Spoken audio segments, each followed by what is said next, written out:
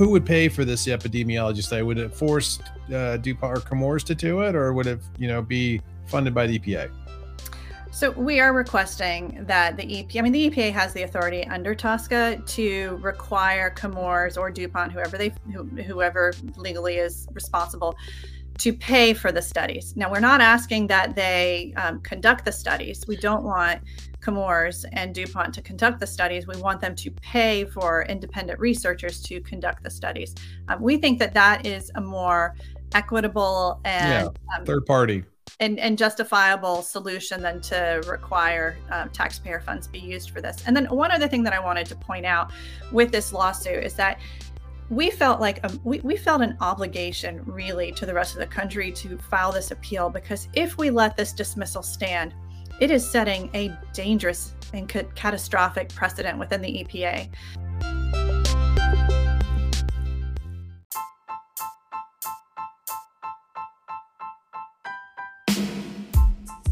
Welcome to the Environmental Transformation Podcast, where we talk with industry leaders, climate champions, and sustainability professionals who are making an impact in their businesses today. Each leader is solving complex challenges and providing solutions within their respective areas of expertise. And here's our host, Sean Grady. Hello, ET Nation. I'm excited to announce that I've updated my website that provides listeners more access to episode content and information about the podcast. Please take a moment and visit the website and sign up for email notifications and blog postings. Also, check out our sponsors page to see who supports the show. We can't thank these industry leaders enough. Finally, I would really appreciate if you would take a moment and post a review and rate the podcast episodes either from my website or from within your podcast app. This helps the podcast get more exposure on Apple Podcasts and other podcast networks. Also, please send me comments and recommendations on topics that you want to hear about. I hope you enjoyed the new website, so check it out at www.seankgrady.com.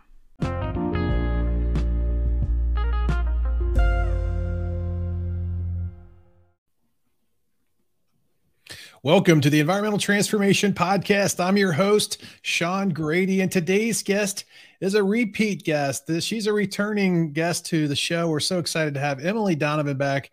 And for those of you who haven't watched or listened to our previous episode on the Clean Cape Fear, it was a really good one, but we're going to bring her back today, get some updates. Emily is the co-founder of Clean Cape Fear. It's a grassroots community group which was formed in 2017 after learning DuPont and Chemours spent nearly 40 years of releasing large quantities of PFAS into drinking water supply, wells, or not wells, but into their drinking water supply used by over 300,000 North Carolina residents and contaminate over 450 or 4,500 private wells near the Fayetteville manufacturing facility. So she's worked tirelessly on PFAS contamination crisis on the national stage. And she's also been, supporting some of the lobby day efforts in Washington, D.C., and did a post live event panel discussion with Mark Ruffalo and the lawyer of the Dark Waters movie, Robert Bilott. So, Emily, that's a lot going on. Thanks for joining the show. Looking forward to our conversation. Welcome. It's great to be here. Thank you for having me back. Absolutely. Absolutely. So let's do this. Let's do a quick reset for the new listeners who maybe didn't see or listen to the old episode. Let's talk a little bit about, tell us about Clean Cape Fear and what your mission is. So we are, like you said in the intro, we're a grassroots community group. We formed after learning about DuPont and Chemours dumping atrocious levels of PFAS into our drinking water supply. And so for the last nearly 6 years, we have really been fighting to hold our elected leaders accountable, government agencies, basically everyone that has a hand in trying to make our community whole again. We are working to rally them around this topic and build general public awareness and keep pushing and keep fighting. I mean, the landscape has changed tremendously from when I started. We talk about PFAS now as a national topic. It is, on the the federal level, something that we are seeing reported more in national media. So it's not just a localized issue anymore. It's not just a couple of contaminated communities. I mean, this is a problem that is so widespread. I mean, it is, in my mind, a global public health crisis. And I know I'm not alone in feeling that way. Absolutely. I feel the same way. It's like it's everywhere. It's everywhere, including in us. And that is, and it's in us without our consent. And I think that is, the more people are aware of just kind of this sort of, I mean, there's a lot of things that can keep us up at night. But I think this one, it really hit our community hard, but it has also hit so many other communities. And we're learning just at even tiny doses the impact to have chronic exposures of this. And it's just the nature of them. I mean, they're called forever chemicals for a reason. There is no proven safe disposal method. They are used, unfortunately, in nearly everything. There's limited to no regulations. And there's thousands of them in commercial use. Yeah. Right. No, they're everywhere. There's thousands of these things. They're forever. They don't break down the environment. They do cause cancers and other human effects. And I think we're still learning. We have a lot to learn on what those true effects are to the exposure we're seeing. You make a really good point there when you say, I mean, this is the concern, is that when we look at toxicologists and health experts, they're saying nearly every system that they test on health effects related to PFAS exposures, they're finding some sort of impact on nearly every organ system in the human body. Right. I mean, that's, just watch that Dark Waters movie and your mind just starts to go, jeez, you can't believe it. It's unbelievable. Well, recently there's been a lot of talk about the EPA's new proposed drinking water MCLs. How do you think that'll affect Cape Fear and Comores in your area? I mean, this is a really good first step. I mean, it will. And when we put it in perspective, I mean, there's a couple of things that I see play out. I mean, like I said, I attended the press conference. I was given the distinct honor of introducing Administrator Regan to make the announcement. I mean, so this was a huge, I think, moment, not just for our community, but really for drinking water in the United States. Mm-hmm. These MCLs, which are essentially drinking water standards, they're being proposed for 6 PFAS. And the thing that I think is important to understand is that it has been decades since the EPA has issued drinking water standards. I mean, that just shows you the brokenness of this system. I mean, there are water utilities that are still using World War I technology for drinking water cleanup, or to clean and filter tap water. I mean, and we're dealing with 21st century chemistry and chemicals. And so there is a huge divide and disconnect between how we are serving up drinking water in the United States versus the contamination that's happening and the lack of regulations around A, monitoring for these contaminants, and then B, setting regulations around them so that utilities are held accountable for making sure that they are detecting, noticing, and cleaning them up so that we can protect public health. Because I think what we forget, I mean, water is free, should be free. It is, I mean, we pay a basic fee. So when I say water is free, it's free if you go to a restaurant, you can order a glass of water and that is free. It is our basic human right. So it should be easily accessible, but it also shouldn't be giving us cancer. Right. And so what do I think about the current MCLs that are being proposed? And the MCL stands for maximum contaminant levels, which is really, again, like I said, another term for drinking water standards. What I think is important about this for our region is that, I mean, pretty much our entire water systems, there's 3 big water districts in our area that serve 500,000 residents. And those water systems would already be triggered if these proposed standards were put in place tomorrow. We would exceed them, and our utilities would need to intervene quickly. I mean, the good news is that we're already doing that. The utilities down here, this has been on their radar for 5 years, 6 years, and so they are in the works right now of upgrading their facilities.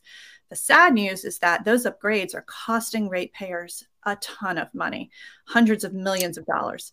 And the burden of that is falling on the ratepayers. It is not falling on the responsible parties. It's not falling on Comores. Comores is refusing, and they are in active litigation against paying for these upgrades. And so our utilities are having to build these processes, put them into place, raise rates so that they can provide this service to the community while also suing and fighting to get the costs picked up by the responsible party. Now, if you're a private well owner, it's a different situation. And again, the scope and magnitude of our crisis down here is huge. It spans, what I want to say, like 8 counties, and impacts over 6,000 private wells near the Fayetteville facility. It's now impacting private wells as far away as Topsail Beach and Calabash. And for those that don't know North Carolina very well, that's about 80 miles away from the facility near the coast. It's impacting the water systems, like I said, 500,000 who get their water from the Cape Fear River. It's a massive scale and scope for the contamination. If you're on a private well, you do have some protection through a consent agreement that was signed in 2019. That consent agreement, if these drinking water standards go into effect by the EPA, that would actually open up some more resources to some private well owners in our region. And so there is some benefit to making sure that these drinking water standards get approved.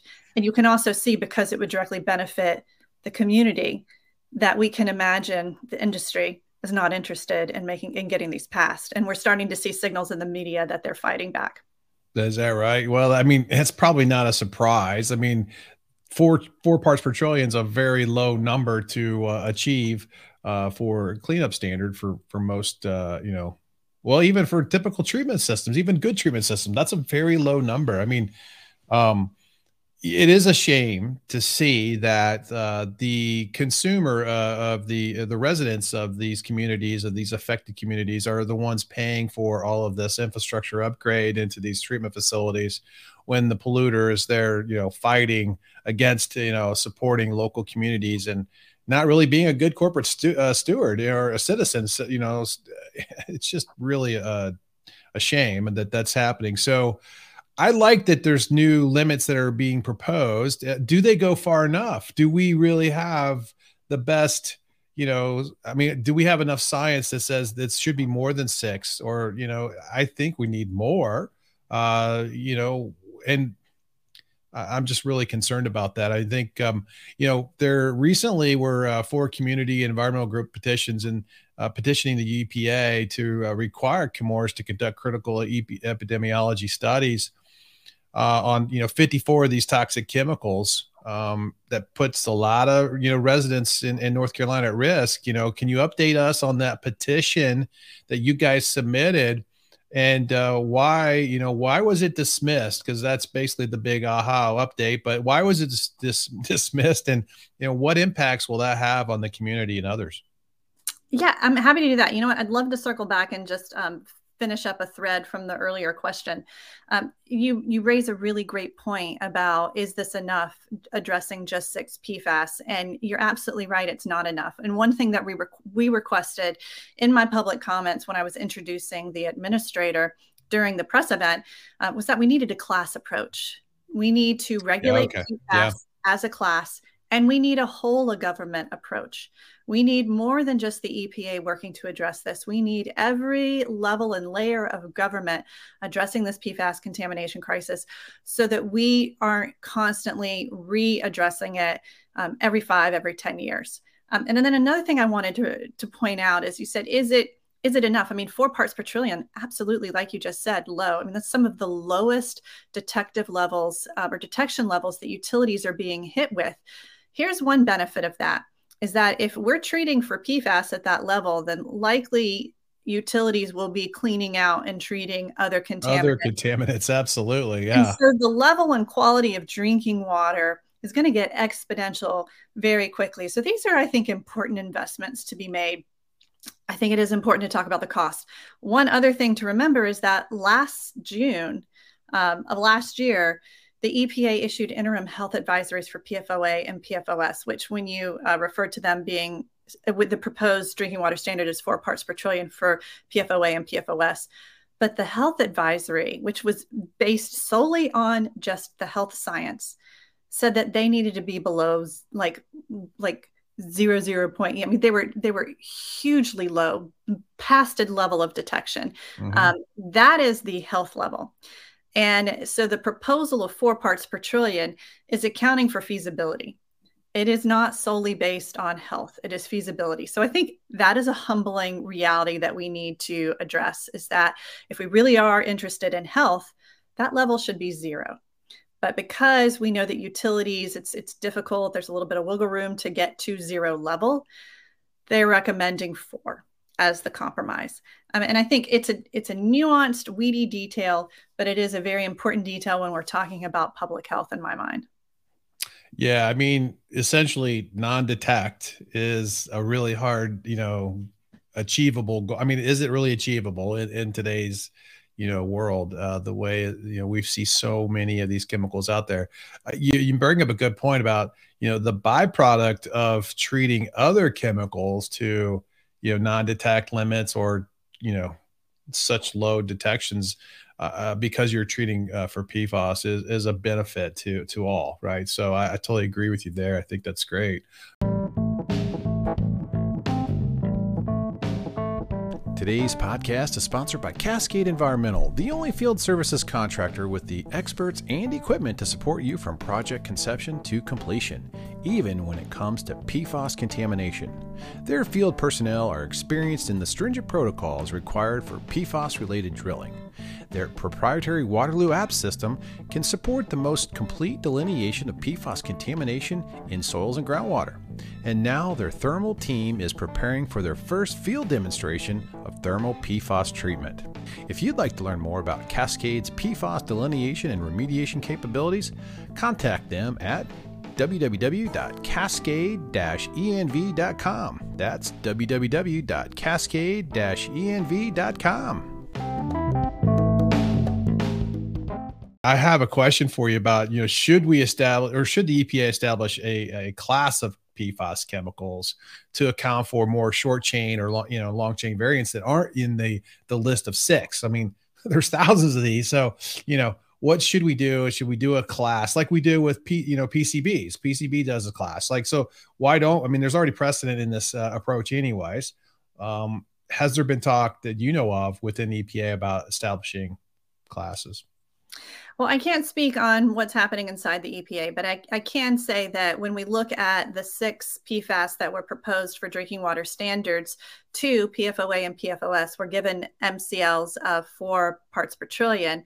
The other 4 PFAS were treated as a mixture, which is kind of moving into that class-based approach. It is a slow walk there, but it is definitely acknowledging that this is the direction they want to go in. So now, me who raised my children on this contaminated tap water, who has seen friends and loved ones die, I'm never going to be satisfied until something happens like yesterday. But that is not the world we live in, and that is not realistic. So we have to live in the reality that we have before us, which is here's the arena we can play in. And the arena that we can play in is we need a class-based approach. We have this current administration and this current EPA is showing a commitment to get us closer. And we, as residents of the United States, need to hold the line and continue to hold our regulators accountable and say, give us what we deserve, which is health protective drinking water, not just clear drinking water. Yeah. Yeah. When I travel the U.S.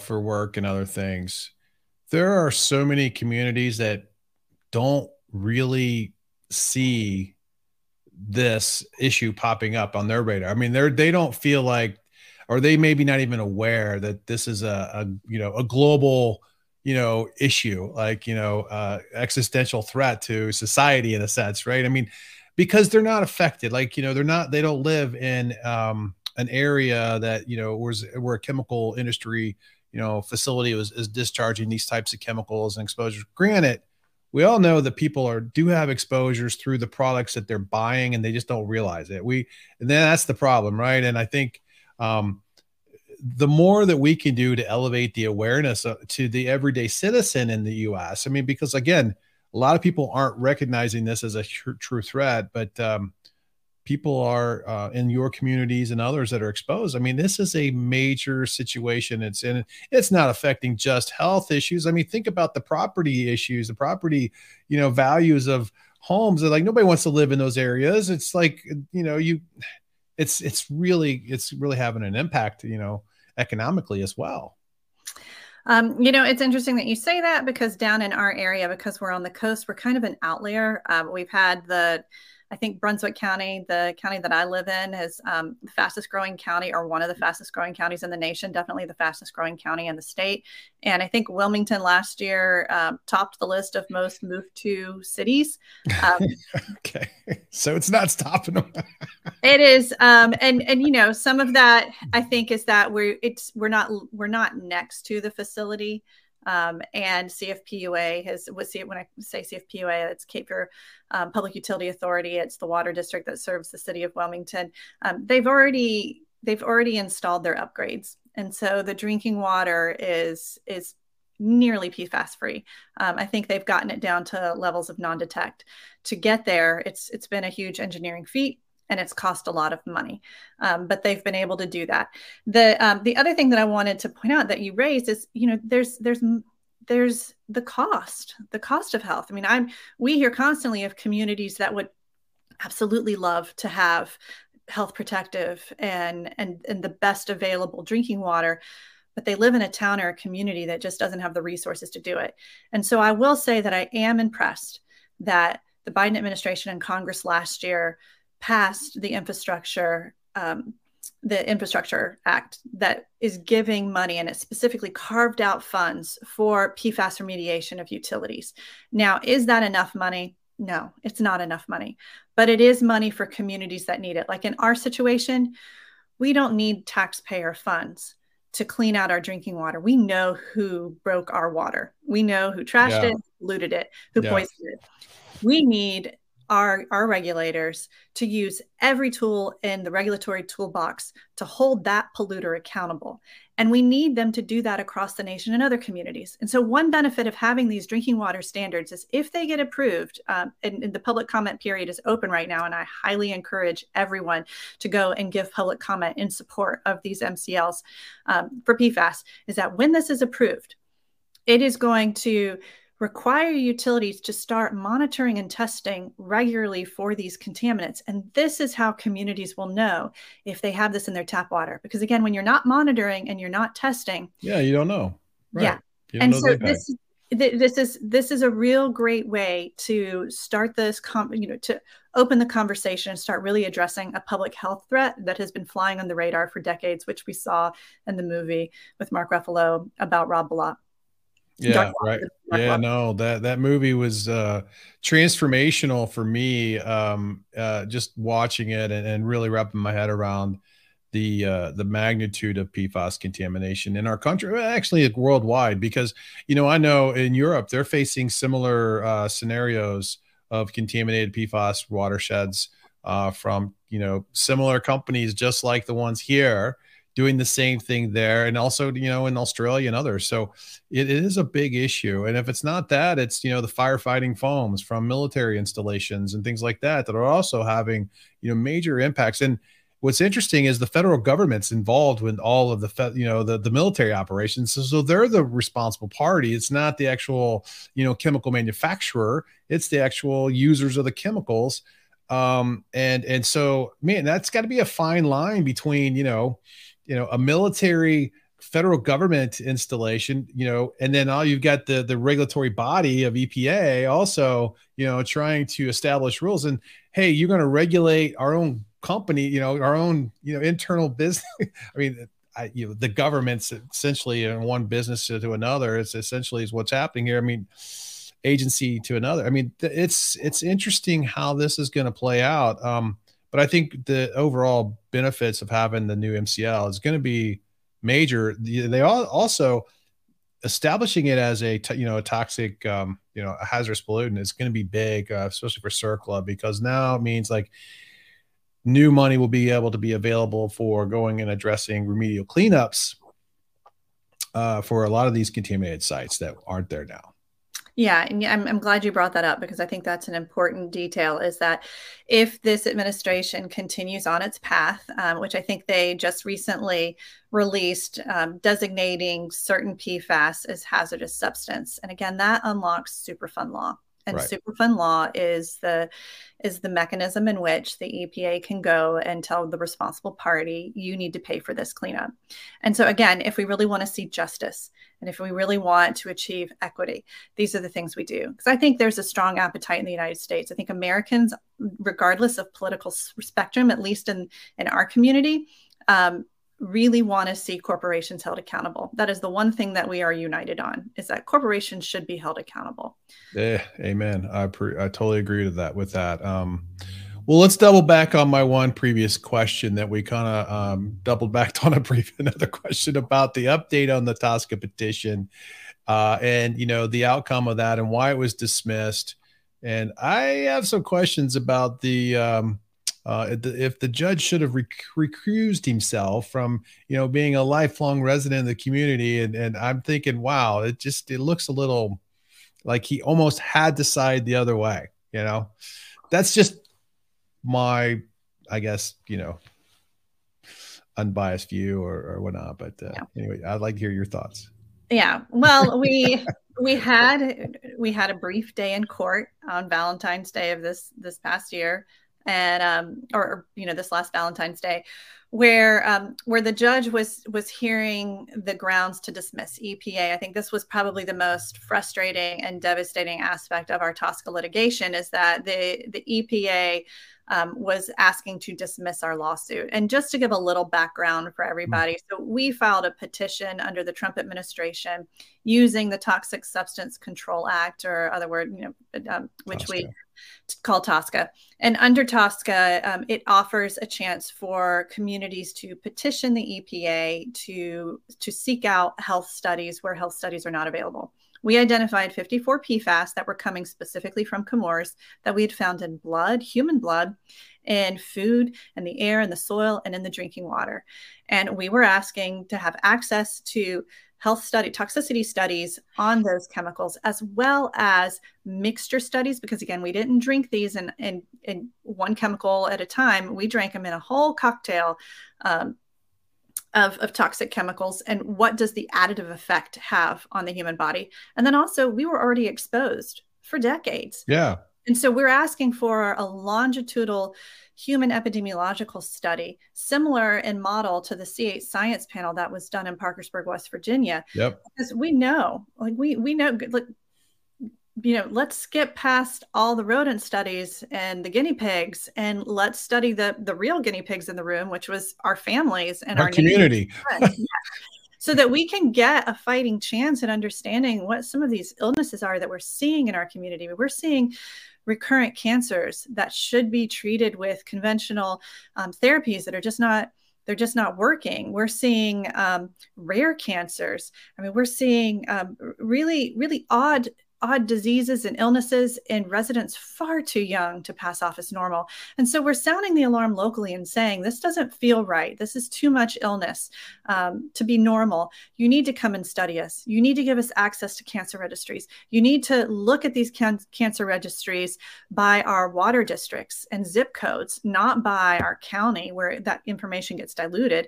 And you definitely don't need to compare us against ourselves, which dilutes the data. You need to compare us against communities in North Carolina that weren't exposed to PFAS chronically for decades, so that we can really see what's happening. And so we're not getting access to any of those health studies. And so that's what we formed this coalition with Center for Environmental Health, Cape Fear River Watch, and Toxic Free NC. And so the four of us came together and we formed this petition. We asked the EPA, the Trump EPA, to grant it. They denied it. Then the administration changed. So we said, let's try with the Biden administration, see what happens. We resubmitted to the Biden administration, and they told us that they granted it. But then when we went and read through the granting, they granted 3% of our requests. So 97% of the tests that we requested, they denied or they ignored. And so we sued under a section within TSCA. And so we went into litigation, and the EPA immediately filed to dismiss the lawsuit. So that's what happened around Valentine's Day, is that we were sitting in this courtroom listening to the judge. And the judge, I will give credit to Judge Myers, is that he was very honest and he was very transparent. And he said, this is hard. I know that I need to be I need to be as transparent as possible because I was also raised in this community, but I also need to follow the law. And so what happened in this particular case is that the judge was asking the question of, does the court have the legal authority to, or jurisdiction over deciding if a petition has been granted or not? And the question came down to, did we file one petition or did we file 54 petitions, an individual petition for each chemical that we were asking to be tested? We argued that we filed 54 mini petitions within one big document. The EPA said, no, sorry, they filed one petition. The EPA said we granted it because we created a national testing strategy, and that national testing strategy will give this community what they need. And that is the furthest thing from the truth, I believe, that we heard, is that no, the national testing strategy is a program that is helping inform the EPA on how to regulate PFAS. But that program is not giving us access to the PFAS. The epidemiology data you want to see, how exposure has affected the community. Especially in the PFAS that are in our blood right now. Right. So we decided as a group that we were going to appeal. And so we actually filed the appeal today. And so that is happening. So we are moving into another district in the court system to try and get this overturned. Did you know E-Tank is the only environmental rental equipment company in the industry that offers a 100% certified clean guarantee at no additional cost? Well, this gives customers the peace of mind knowing that container contents from the previous renter isn't going to cross-contaminate the contents of the current customer and potentially cause liability concerns. E-Tank also provides a one-of-a-kind complete maintenance program for all its rental items, including liquid-tight roll-off containers, fluid transfer pumps, and filtration system components. To learn more about the types of containers and pumps E-Tank supplies, check out their website at www.etank.net. So the next time you are faced with an environmentally challenging project, give E-Tank a call to help solve your problem. It's just that easy. Well, that's encouraging. I mean, to that extent, hey, the fight's still going. We're going to continue this fight. It just doesn't make sense. I think there's already precedent that the EPA have granted this type of a study. Now, I think it was more the court was forcing DuPont to do the pay for it. And now, how is this change? I mean, who would pay for this epidemiology study? Would it force DuPont or Chemours to do it, or would it be funded by the EPA? So we are requesting that the EPA has the authority under TSCA to require Chemours or DuPont, whoever legally is responsible, to pay for the studies. Now, we're not asking that they conduct the studies. We don't want Chemours and DuPont to conduct the studies. We want them to pay for independent researchers to conduct the studies. We think that is a more equitable and third party and justifiable solution than to require taxpayer funds be used for this. And then one other thing that I wanted to point out with this lawsuit is that we felt like we felt an obligation really to the rest of the country to file this appeal, because if we let this dismissal stand, it is setting a dangerous and catastrophic precedent within the EPA. Because what this would mean is that future administrations could take a TSCA petition and say publicly that they granted it when they barely granted anything. In name only, they could say they granted it, and then bury citizens' ability to find any sort of legal recourse for that granting of the petition, especially when work wasn't done. And so we feel that this needs to be looked at, and it needs to be reassessed. Otherwise, this we think is going to have long-standing repercussions for the nation. Yeah, no, I agree. Well, I'm glad you guys are fighting that and continuing that appeal, and let's see where that goes. And so hopefully the new judge that it'll be assigned to will be a little more, I guess, sympathetic or understanding of the requirements here, or the expectation here, that to really protect the citizens there.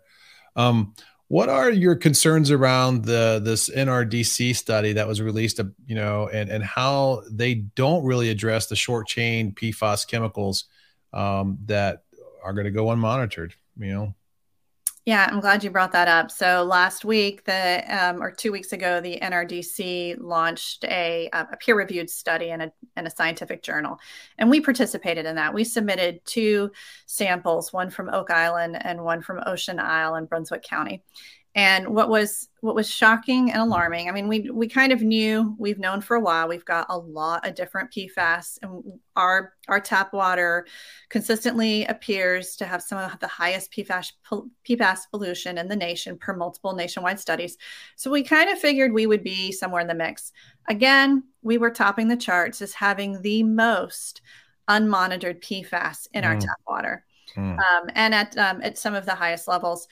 There was a sample from Maine that had just atrocious levels of PFAS, but the majority of the PFAS in that sample is currently being monitored.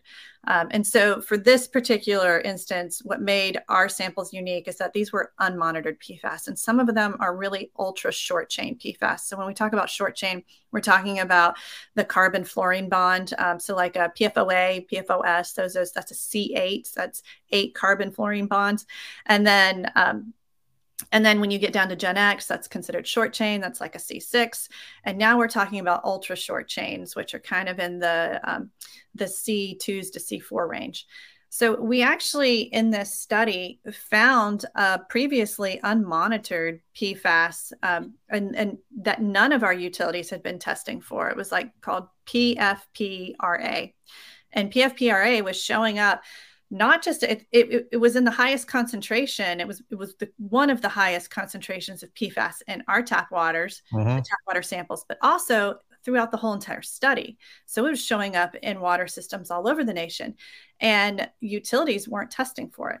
Now, I need to explain that the utilities down in my area have been voluntarily testing for more PFAS than what the EPA recommends or requires. And we're doing that because we know that we have a huge contributor of pollution with the Fayetteville facility, Chemours' Fayetteville facility. And so it was shocking to find a PFAS that they weren't testing for. Why this is important for the nation and not just North Carolina is that the EPA is, again, only proposing drinking water standards for 6 PFAS out of a universe of tens of thousands. The EPA has issued an unregulated contaminant monitoring rule. And so in the next couple of years, utilities are going to be sampling for 29 different PFAS. And again, UCMR 5, right? That's the UCMR 5 rule, which they do every 2 years. And so they've added 29 PFAS limits there, or constituents there. Of course, that's not enough, but I mean, it's 29. It's better than 29 before. And then if you look at this NRDC study, the NRDC study is basically saying that was not enough. If you really want to see the scope of contamination across the United States, you need to test for the PFAS as a class. And so again, here we need to regulate PFAS as a class. We need to monitor for PFAS as a class. And until we do that, we're not going to see the full scope of contamination. And again, why does this matter to communities? It matters when you get down to treatment technology. So we have all of these communities across the nation that are starting to plan on investing in water infrastructure upgrades. And they're having to figure out, well, what technology do I use? And what am I treating towards? What is that standard I'm trying to achieve? And so if we take Wilmington's water district, for example, so CFPUA is treating for ultra short chain PFAS. That means that they invested $46 million in granulated activated carbon, very deep bed granulated activated carbon filters. And they're regenerating those and recharging them on a very quick schedule. And so basically they're changing the filters out very frequently so that they can make sure that the ultra short chain PFAS are not passing through into the tap water. Now, if they're not required to test for ultra short chain PFAS, then they wouldn't be changing their filters out as much. That would mean that our rates would be lower, but that would also mean the trade-off is we would have more exposure. Yeah, right. And we don't really know or understand the impacts, the health effects of short chain PFAS, chemicals, right? I mean, there's not enough data out there right now to give an indication of it's really as toxic or more toxic, or it does have health effects. I mean, we're still wanting to know that information, right? Because we believe since it's connected to PFAS, typical long chain ones, it's got to have an effect, right? I mean, we're going to think like that, right? Well, I think we do two things. Number one, when you don't know, you exercise precaution, because again, drinking water is a basic human right and it is a public health entity. And right. So if you don't know it's safe, it does not belong in anyone's tap water. So we exercise precaution. So what CFPOA is doing is exactly correct. They are saying we will spend the money to make sure, because we don't know if this is safe at any level, we're going to make sure no level is in there.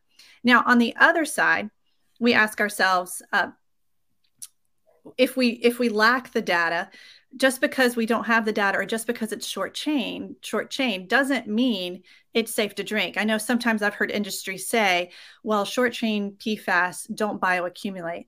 And one of the best analogies that I like is from a couple of scientists. I've heard them say, but you drink alcohol chronically, and even though alcohol passes through your system in a few hours, it will have a chronic effect on your body over time, and especially over a lifetime of exposure. We know that to be true.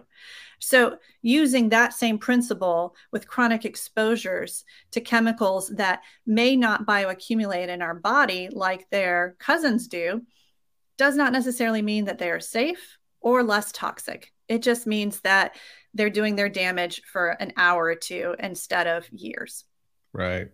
No, that's good. So there needs to be more work done on the short chain. Obviously, we need more information. We need more studies there. Also, it'd be good maybe if we have a whole class of those, right? A whole class set up for just the short chain impacts, because we want those to be considered in the sampling. Hopefully, the UCMR will start adding those, expanding that PFAS list. I mean, it's probably going to take another year or so because it's a 2-year cycle for that contaminant list that goes out to public drinking water facilities, where they have to actually, sample this for data observations for the EPA. But well, let's do this. Let's dive into a little bit of this, infrastructure bill that the Biden administration's put out. The bill is established to help, communities deal with, with this emerging contaminants, especially these smaller communities, is where I think most of the funding is going to be targeted to. So,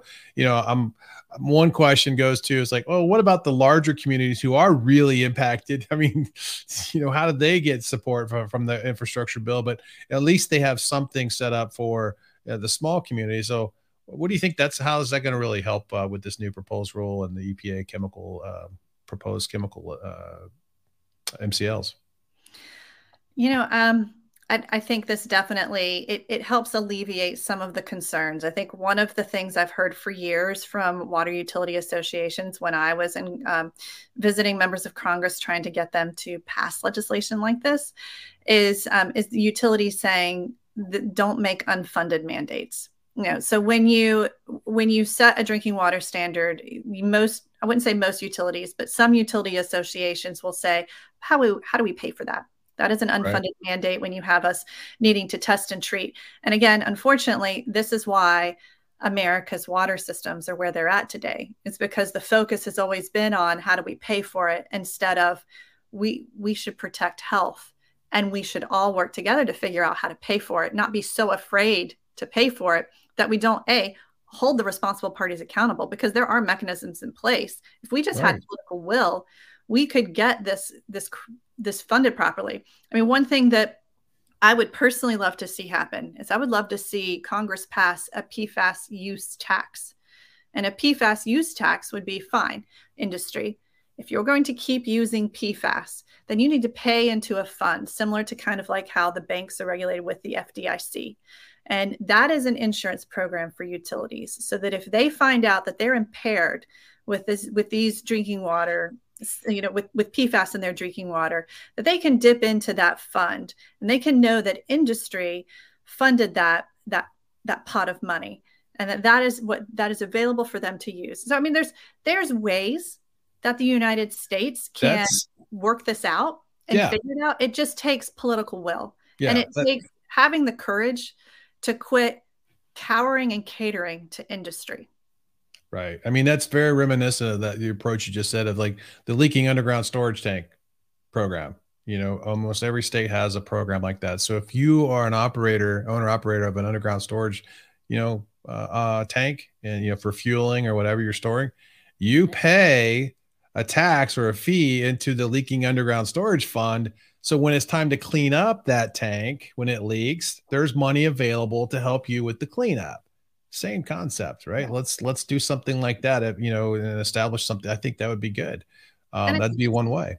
I think it's important to point out that we're not advocating either for continued uses of PFAS. I think the writing's on the wall. Number one, we've played with fire. We have played with a chemistry that we had no business playing with. And we put it in places that it never belonged in. And when I say we, I say industry did this. Industry hid it. They lied about it. But when we started learning about those lies, that's when we should have been acting. And so there is a public accountability that we need to take a stand, and we need to make a push, and we need to force our elected leaders to make this a ballot box issue and say, we are done. Because the cost of inaction is well above the cost of action. And I think the EPA even highlighted that when they issued their drinking water standards. They said, if you look at the cost of inaction, it's costing the United States billions in healthcare costs from these exposures. Absolutely.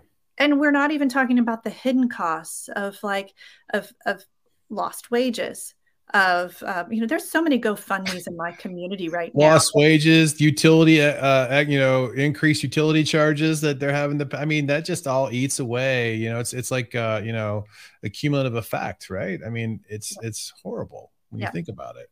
So, and I do feel that, that this Infrastructure Act is a good step in the right direction. I do think that the money it's not enough. We know it's not going to be enough. Just looking at what our communities are having to go through. The water district that I live in, Brunswick County, is spending $120 million to upgrade their treatment system. They've already had to raise rates once. They're probably going to have to raise them again. And so we know that this is a huge problem. So we need to make sure that the money is there, because there should never be a trade-off of access to health protective water, which is a basic human right, and affordability, being told you can't have it because you can't afford it. Yeah. I was looking on the website the other day about the infrastructure bill, and there's if you're on the EPA's website, you can also see the actual state by state allocation of the funds that will go to the various affected communities, or just in general the states to support the small communities that are affected by emerging contaminants. I was like, okay, I mean, it's okay. Indiana, like, they get $41 million, and a couple other gets $28 million, and a couple states. I mean, I think there's only one state that gets like $100 million, which is like California or something. But other than that, everyone's getting around 20 to 15 to 20, $30 million. That is, like you said, that doesn't seem like a lot when you've got these multi-million-dollar treatment plant upgrades that need to happen in a lot of these affected communities. I mean, the projects that are going to be funded, I mean, there will be some, but not enough, right? Right. Well, and it goes back to there was a really fascinating book I read by Seth Siegel called Troubled Waters, which really takes us back to the root of how we got to where we are today.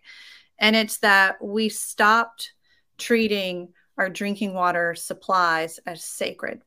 When we introduced disinfectants, and then we started allowing discharge permits into the bodies of water that we were using, and we're talking like 100 years ago, to when we started getting into drinking water systems and modernizing them at that time, there was a move away from protecting the source and keeping it as pristine as possible.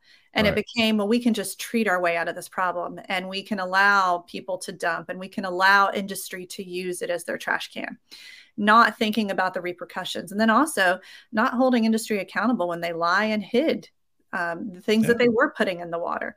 And so this is kind of where we are today, as we are having to wake, we are waking up to a reality that our tap water is not protected. And our source for our tap water is not being treated as sacred. Well, I mean, the aquatic life inside these streams are also being affected, which is also being, eaten by some, citizens that are fishing these waters of the state. It just is kind of like you said, it's like this cumulative effect. You do this part, and it's like it just goes through every chain of connectivity that we're involved in our life cycle. It's really, it's not good. It's not good. If you're listening to this podcast, I'll bet you may be thinking, how can I level up and advance my career? If you want to get that promotion, increase your regulatory knowledge, gain professional recognition, and earn more money, then it's time to obtain an industry credential from the Institute of Hazardous Material Management. The IHMM offers 8 credentials that are ANSI approved for students, experienced skilled employees without a degree, and for the degreed professional looking to set themselves apart from the pack. Their credentials focus on 3 main areas: Certified Hazardous Material Manager, the CHMM, the Certified Dangerous Goods Professional, the CDGP, and the Certified Safety and Health Manager, the CSHM. If you become an IHMM credentialed professional, then you will be in the top 1% of your profession, and your credential will have a global reach. Check out their programs they offer at www.ihmm.org. That's www.ihmm.org. What are you waiting for? Get started today. Let's talk a little bit about, maybe if you could, I understand that you guys are working on a new petition that you're going to be submitting on PFAS chemicals. Can you talk about, that and what that might be? Yeah, so my organization, Clean Cape Fear, we reached out to the Berkeley Law Clinic out in California, and we asked them if they would help us write a communications to the United Nations Human Rights Commission, to the special rapporteur there, to issue a human rights violation for our region based on our PFAS exposures. And so this, there's United Nations speak, which is slightly different than how we would consider things here in the United States. And so we are submitted on Thursday. Sorry, you're gonna have to edit me out here. but we filed what is officially called with the United Nations a communications, but that is something that here in the United States we would consider maybe a complaint. So we're filing a petition or a complaint with the United Nations, and we're asking the United Nations to issue human rights violations here in the United States, specifically in the lower Cape Fear River Basin for 40 years of chronic exposures to PFAS contamination. Well, what type of precedence do you think this would have with other communities that the United Nations may, look at? I mean, in the U.S., there's a handful of these types of really impacted communities, but, as we know, United Nations is global in its approach to these types of atrocities, and communities impacted. Do you think they would also look at this in other areas of the world? Well, they already have. And I think that's where we kind of got the inspiration and idea, is that this particular special rapporteur issued a human rights violation in Italy, I think 2 years ago, for PFAS contamination. And so we felt, well, you know what? Let's have this happen here in the United States for our community, because what we're dealing with right now is Chemours is actually trying to expand production and make more PFAS. And they're asking our state environmental our DEQ, so North Carolina's Department of Environmental Quality, our state regulators, they're asking to expand their air permit so that they can make more PFAS. And we're pretty much done. We are tired of being a sacrifice zone. We have had 40 years of exposure, and we deserve 40 years of zero exposures, zero PFAS. So we don't want any more. And so we're saying no more Chemours, no more expansion.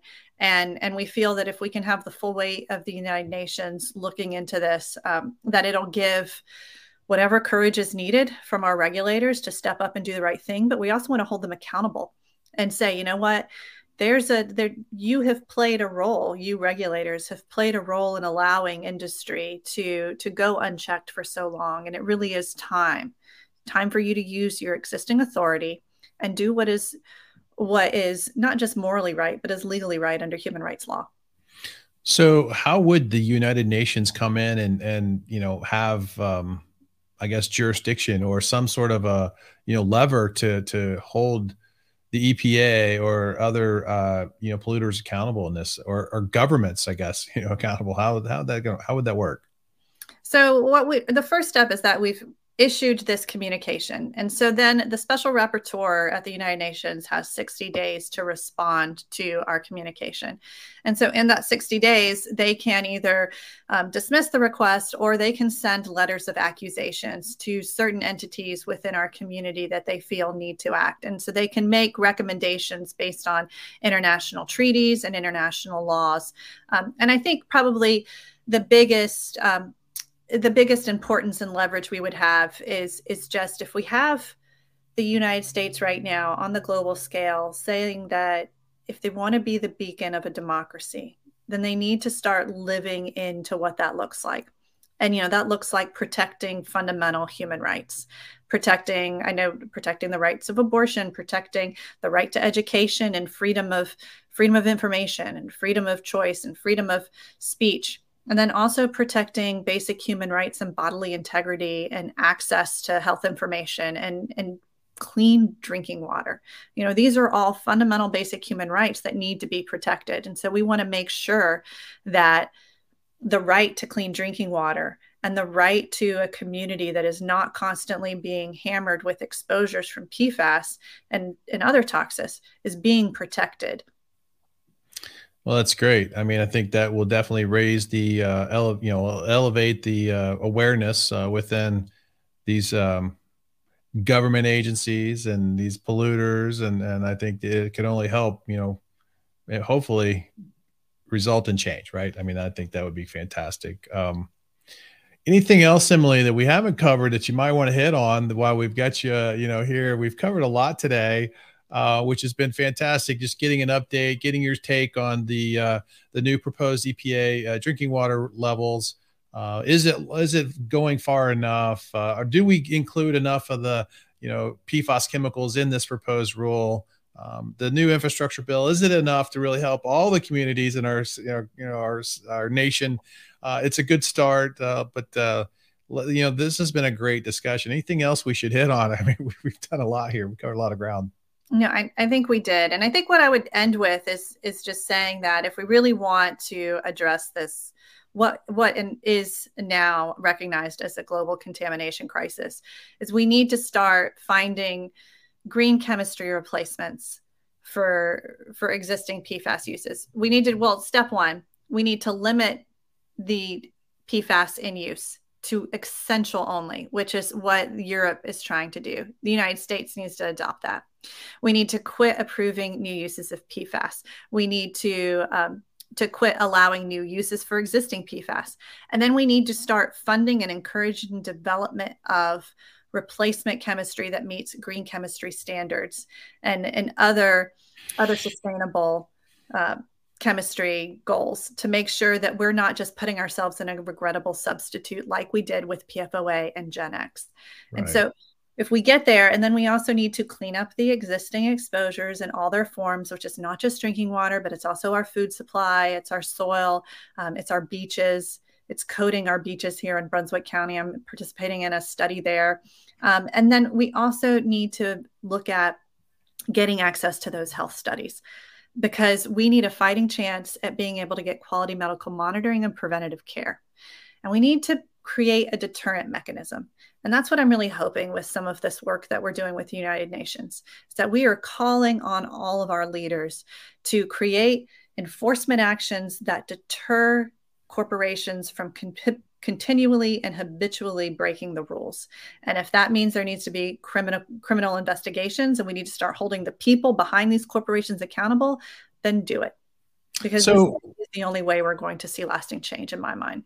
So Emily, I mean, what if like a big donor came to you guys and said, hey, look, we want to help fund epidemiology studies in your region, and we want to bring in as many residents to come in and you basically give their blood samples so we can run these toxicology studies so we can get this information that we're all looking for. I mean, could that be an answer for the Cape Fear and the Clean Cape Fear organizations here? Absolutely. And I'm so glad you brought that up. We're actually, as we launched this, as we're appealing our TSCA lawsuit, we're also launching a legal defense fund. And so that money from the legal defense fund obviously is helping us continue the legal fight. But any money that's put into that fund, we're earmarking it to use for health studies. And so, yeah, if a donor wanted to come in and do that, let's talk. I'm thinking, hey, Bill Gates. Hey, Elon Musk, where are you guys? We need you to come here and help us and help our communities with it that are buying your cars, that are, buying your computers. These people should help out these communities if they're all talking about being sustainable and community minded. Where are the, all the foundations that are out there, the MacArthur Foundation and people like that are really trying to, push in on these ideas. These are real problems going on in this Cape Fear area, and I'd really love to see some donors come and help you guys. If they were, how would they get a hold of you and this fund that you have established? Yeah, so we're going to have a link on our website.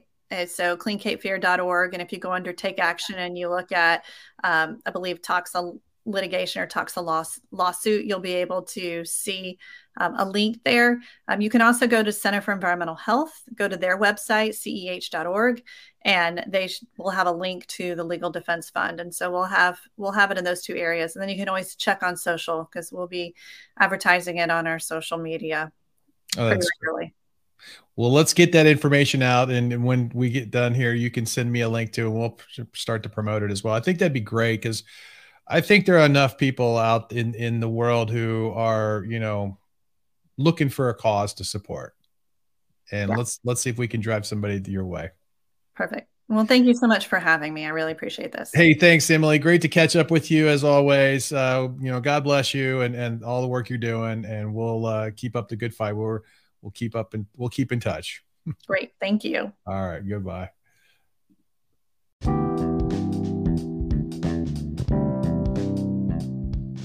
I want to thank our guest, Emily Donavan, for coming onto the show today. If you want to learn more about Clean Cape Fear and the work Emily's doing, you can go to www.cleancapefear.org to learn more. If you'd like to support the Clean Cape Fear Legal Defense Fund, you can go to www.ceh.org/give-NC. We'll also put a link to their contact information on my website. To listen to future Environmental Transformation podcasts, you can check us out on all the major podcast networks or from my website at www.seankgrady.com. And remember, don't forget to hit the follow button. We would really also appreciate any feedback you can write for us on your podcast platforms. It helps us increase our placement in most podcast networks. Also, if you are watching on YouTube, please subscribe to the channel. Well, thanks for listening, and until next time, make a positive impact in someone's life today.